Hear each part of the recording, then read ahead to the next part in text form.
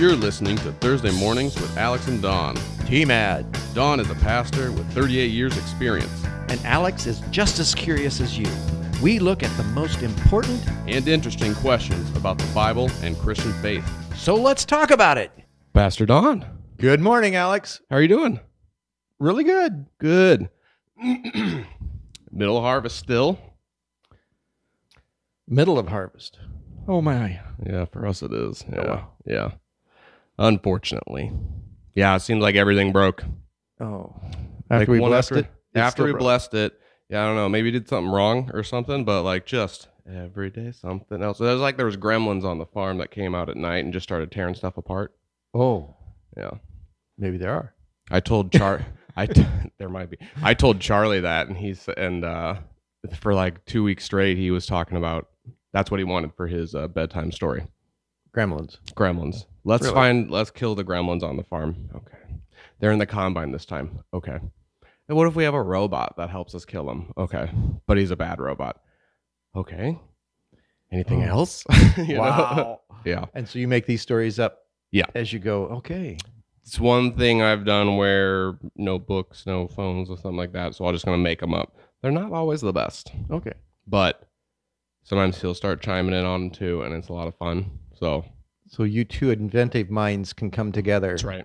Right before he goes to sleep. That's cool. Yeah. And Benny starts to like it too. Sometimes he sits there and listens, or sometimes he wants to get into Charlie's bed with him, and he doesn't like that, but that's okay. Charlie has boundaries. Yes. Yes, okay. Yes, he's a boundary boy for sure.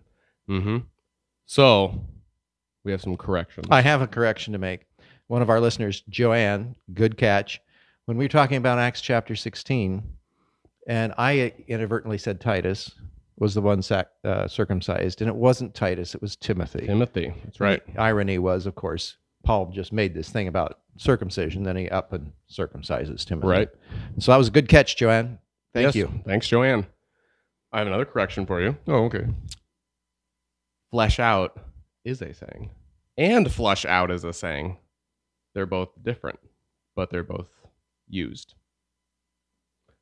Flesh out is like fleshing out an animal, getting down to the getting to the meat of the getting the meat off the bones or something like that. Okay. So kind of revealing something, whereas flush out is to like get rid of something. Yeah. Okay. So yeah, that's good. why I titled that last episode that to flush out. I wondered if you would catch it or not. So. Yeah. I don't always catch subtleties. No, that's okay. I thought I was wrong. You'd be surprised at how many things I say wrong. You know, you ever like listen to did you listen to Sunday's message?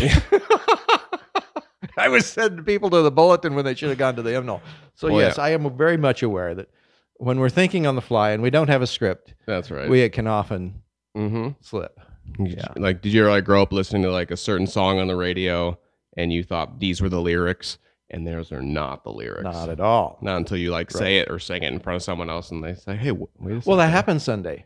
Yeah. That last song was one that I thought I knew, and I thought, it was not. Not one you knew. No. It was a good song, though. I forget what it was, but it was it, like somebody said coming out, well, you really challenged us this morning. That's a song I'd never sang before. No. I always know because I put together the PowerPoints and... Kim Palmquist before, she would type them all out. So she'd type every one of them out. Yeah, we can get them from the United Methodist, but like the background on the PowerPoints is like, it's not really readable from afar. You know, there's like a purple background and white letters. It's hard to read for me, and I've got young, good eyes. So she typed them all out. So I know we're in for something special when it's not in there because she's got like 99% of them typed up. So yeah. Something special or something really off the wall. Right. So since we're still in harvest, we'll go with kind of like a harvest special number 2. Okay. Apologies. We have a question from Travis Thrapp. I know him. Yeah. Should farmers, as we are commanded, to leave the ground fallow every 7 years? Should we still be doing that? Well, I think... the horticulturists will probably say there is you should once in a while leave it fallow. I think the horticulturists would agree on that. I just know that most of the farmers I know need to have every acre in production every year just to get by. I mean, the margins are much tighter than people think. Yep. And so I think that says something about the biblical context, because the biblical context spoke of an economy that could happen, and it would be flourishing enough that in the 7th year you could let certain fields be follow, and all the ground. In the 49th year, the year of Jubilee, you left everything. Yeah. And everybody basically lived out of their what they'd saved back. Right.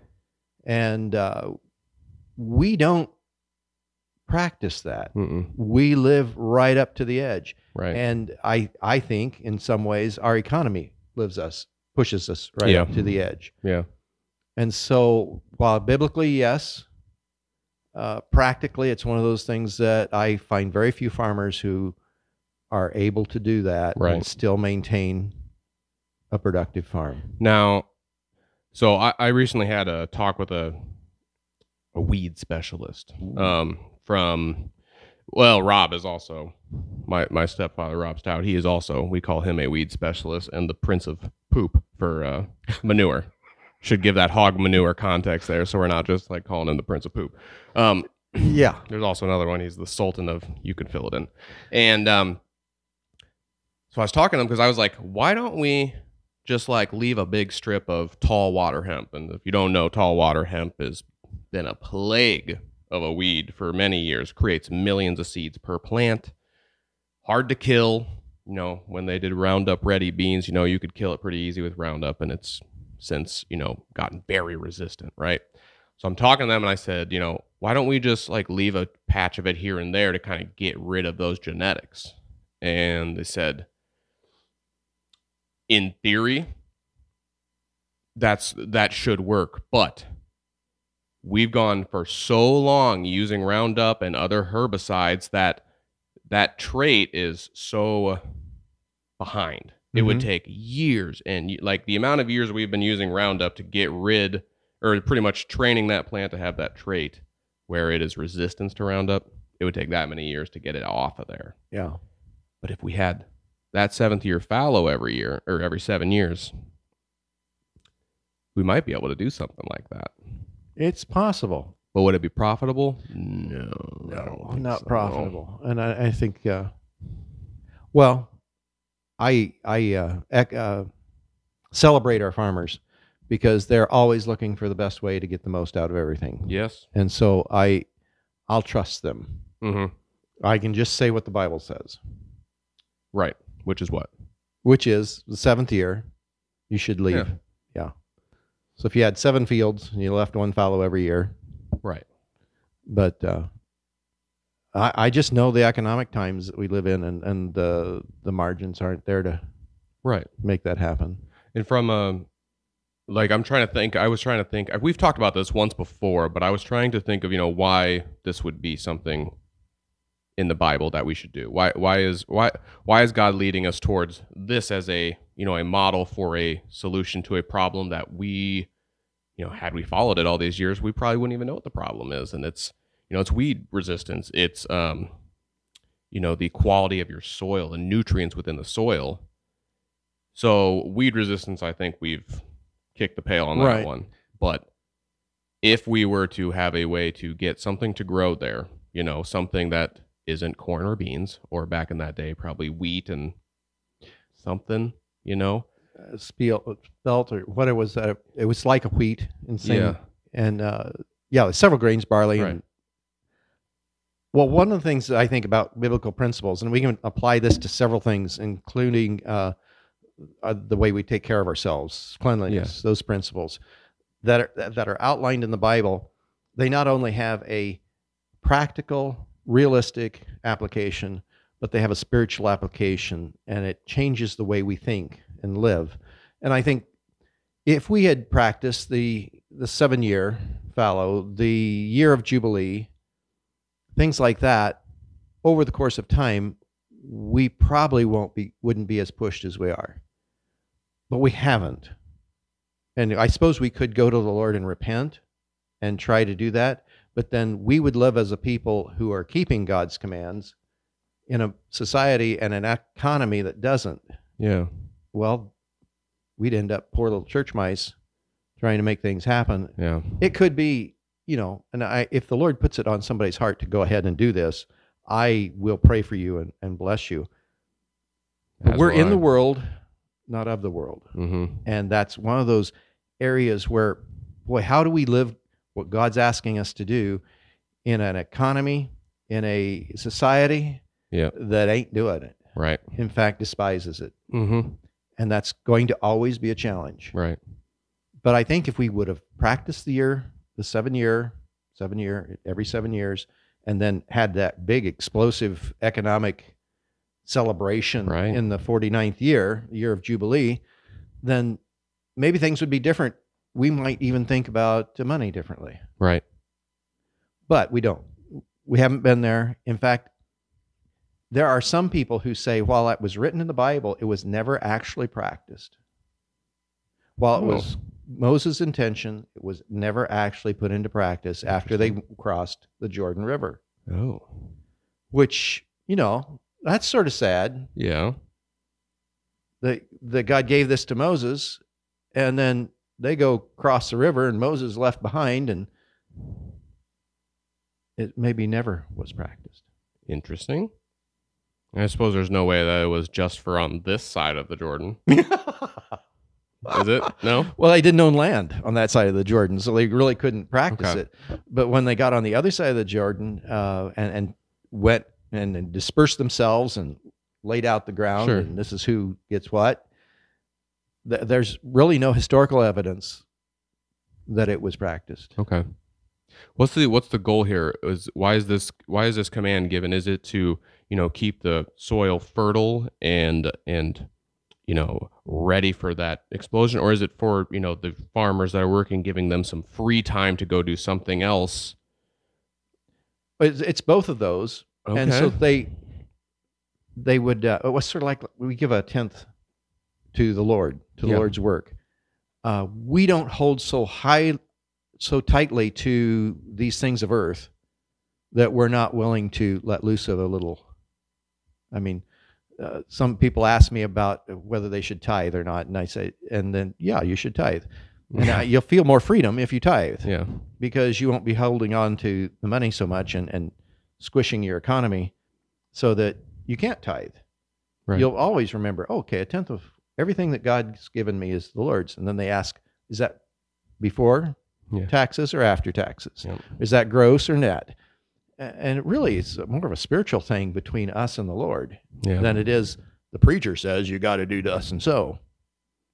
It's the same thing when we get down to these the fallow ground. Do we remember that I sat that acreage aside because the Lord told me to, and that's all I need. Is the Lord to tell me to do something, press it on me by His Holy Spirit that I'm to do this, and I'll do it. And not too many of us run by those principles. The Lord told me to do it, I'm going to do it. Right. Simple as that. Simple. And we had that sermon about influences. Yep. Yeah, we're influenced by the culture around us. Right. And it don't include that. So that's simple. That's a simple answer. Yeah. I see it, like last week we talked about, kind of some like loopholes in the 10 Commandments, right? A little bit. And I was thinking, well, what if, the whole CRP program, which is the conservation. Oh boy, I'm going to forget what that is. I don't remember either. Just pretend like I know what that's. Conservation Reserve Program or something. It's set aside ground, that you plant a certain way and you get a check from the government per acre for that ground and you have to follow some rules and cut down cedar trees. What if you have CRP on 1/7 of your acres?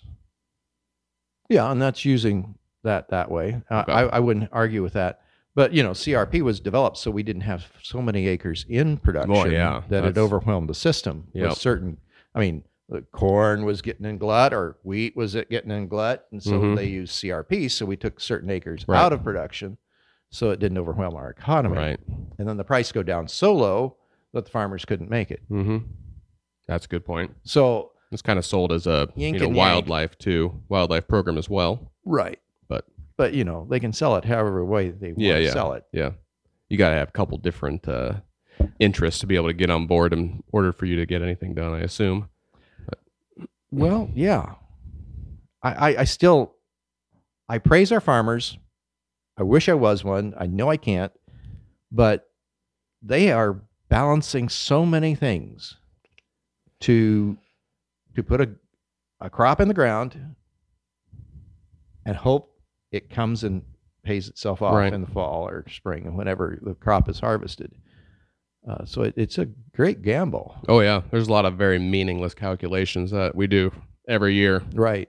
Well, if this yields this much, then I can put this much into, and put this much nitrogen on it, spend that much to it. And if I get this over this amount of yield, then I'll be profitable. And it's like, and then it doesn't rain, and it doesn't rain, and it doesn't rain, and it doesn't rain. Oh, yeah. It's fun. Gambling is so much fun. Sometimes. Yeah. We sort of like to know some of the return, though. Yeah. And most of the gambling that we do in farming, a lot of it pays off. Yeah. Yeah. But you can hedge your bets with livestock and stuff. Exactly. Yeah. It's an interesting. Yeah, I just think back to I was not there for the Depression, but so many, praise the Lord, but so many of our families were affected by that on the farm that they realized, I can feed my family if I've got a parcel of ground and gardens and things like that, that my mom and my grandma lived to make sure that garden was such that they could feed their family. And gardening has become a pastime. Yeah. It's true. But back then, boy, there were people in town that actually dug up their front yards and made gardens so that they could feed their family. Why wouldn't you? Makes a lot of sense. Yeah, we had a bumper crop of spaghetti squash this year. And that's about one meal that only one recipe my wife makes with it that we like and that anyone likes. Because it's not spaghetti, Don. No, it isn't. You don't make it like spaghetti. It's not good that way. But this other way where she makes like a fettuccine Alfredo thing with shrimp and mushrooms and asparagus. Why those things? I don't know. It was kind of one of those nights where you're just dumping it in. You're like, oh, what is this? Yeah. It is. That's what it is. That's right. And it's delicious. And it's amazing. Some of our most special ethnic recipes came out of those times where mom was just looking to, how am I going to feed these 10 kids? And so borscht and bierach and varaniki and zwebak. Well, zwebak, that's pretty good. I don't know what any of those are. Yeah. It came out of a culture that, was starving. Okay. And so what can I do with this head of cabbage I've gotten these 10 kids? Okay, let's do this. We got this little bit of beef and make it happen. Yeah. And that's how they did it. That's right. And we treasure those recipes. Oh, it's really good. And we have it once a year. Probably wouldn't eat it every day, but. Right. Yeah. Before we pray out, I would like to offer anyone who's listening or watching, if you want to harvest a deer, if you're interested in something like that, you got a kid who wants, like a first time easy hunt, get in contact with me. I'll set you up. Easy hunt.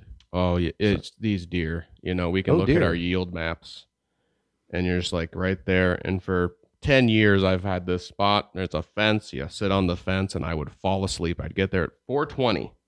I'd fall asleep. And then 15 minutes later, I could feel the tick of the foot of the deer hoof. I think it's a hoof going over the fence. Wake up and then there's 30 deer standing right there. Oh, what a deal. Crazy. And so you could have 30 guys there on the fence. I mean, it probably, if the wind is right, it would probably work. Cool. It's crazy. So sign you up, huh? Yeah, sign you up. Easy enough a preacher could do it. Definitely a preacher could do it. So let me know. Also, Deeper Walk is coming up. So you'll probably see some of those ads on the Facebook. What is that? Deeper Walk is a training seminar where we talk about how we can walk closer with Jesus. Okay. And I find it helpful for my Christian walk. I think you'll find it helpful for yours as well. And work with some of the buzz that we're hearing right now as Christians on, so what does discipleship mean? Okay. Yeah. I'm excited about it. Yeah. Greg Niemeyer will be with us. Yep. So send us a message on Facebook, comment, YouTube, email.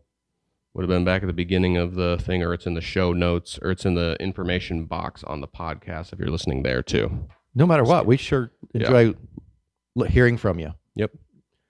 So, Don, will you pray us out? I can do that. All right. Lord, we thank you for the day. We thank you for the crisp temperatures outside.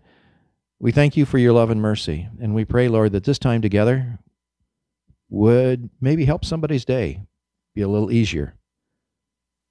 Guide us and bring us back together again in Jesus' name. Amen. Amen. Thanks for joining us, everyone. We will see you next week. Bye. Thanks again for joining us for this week's episode. We are both having a ton of fun making these videos and episodes.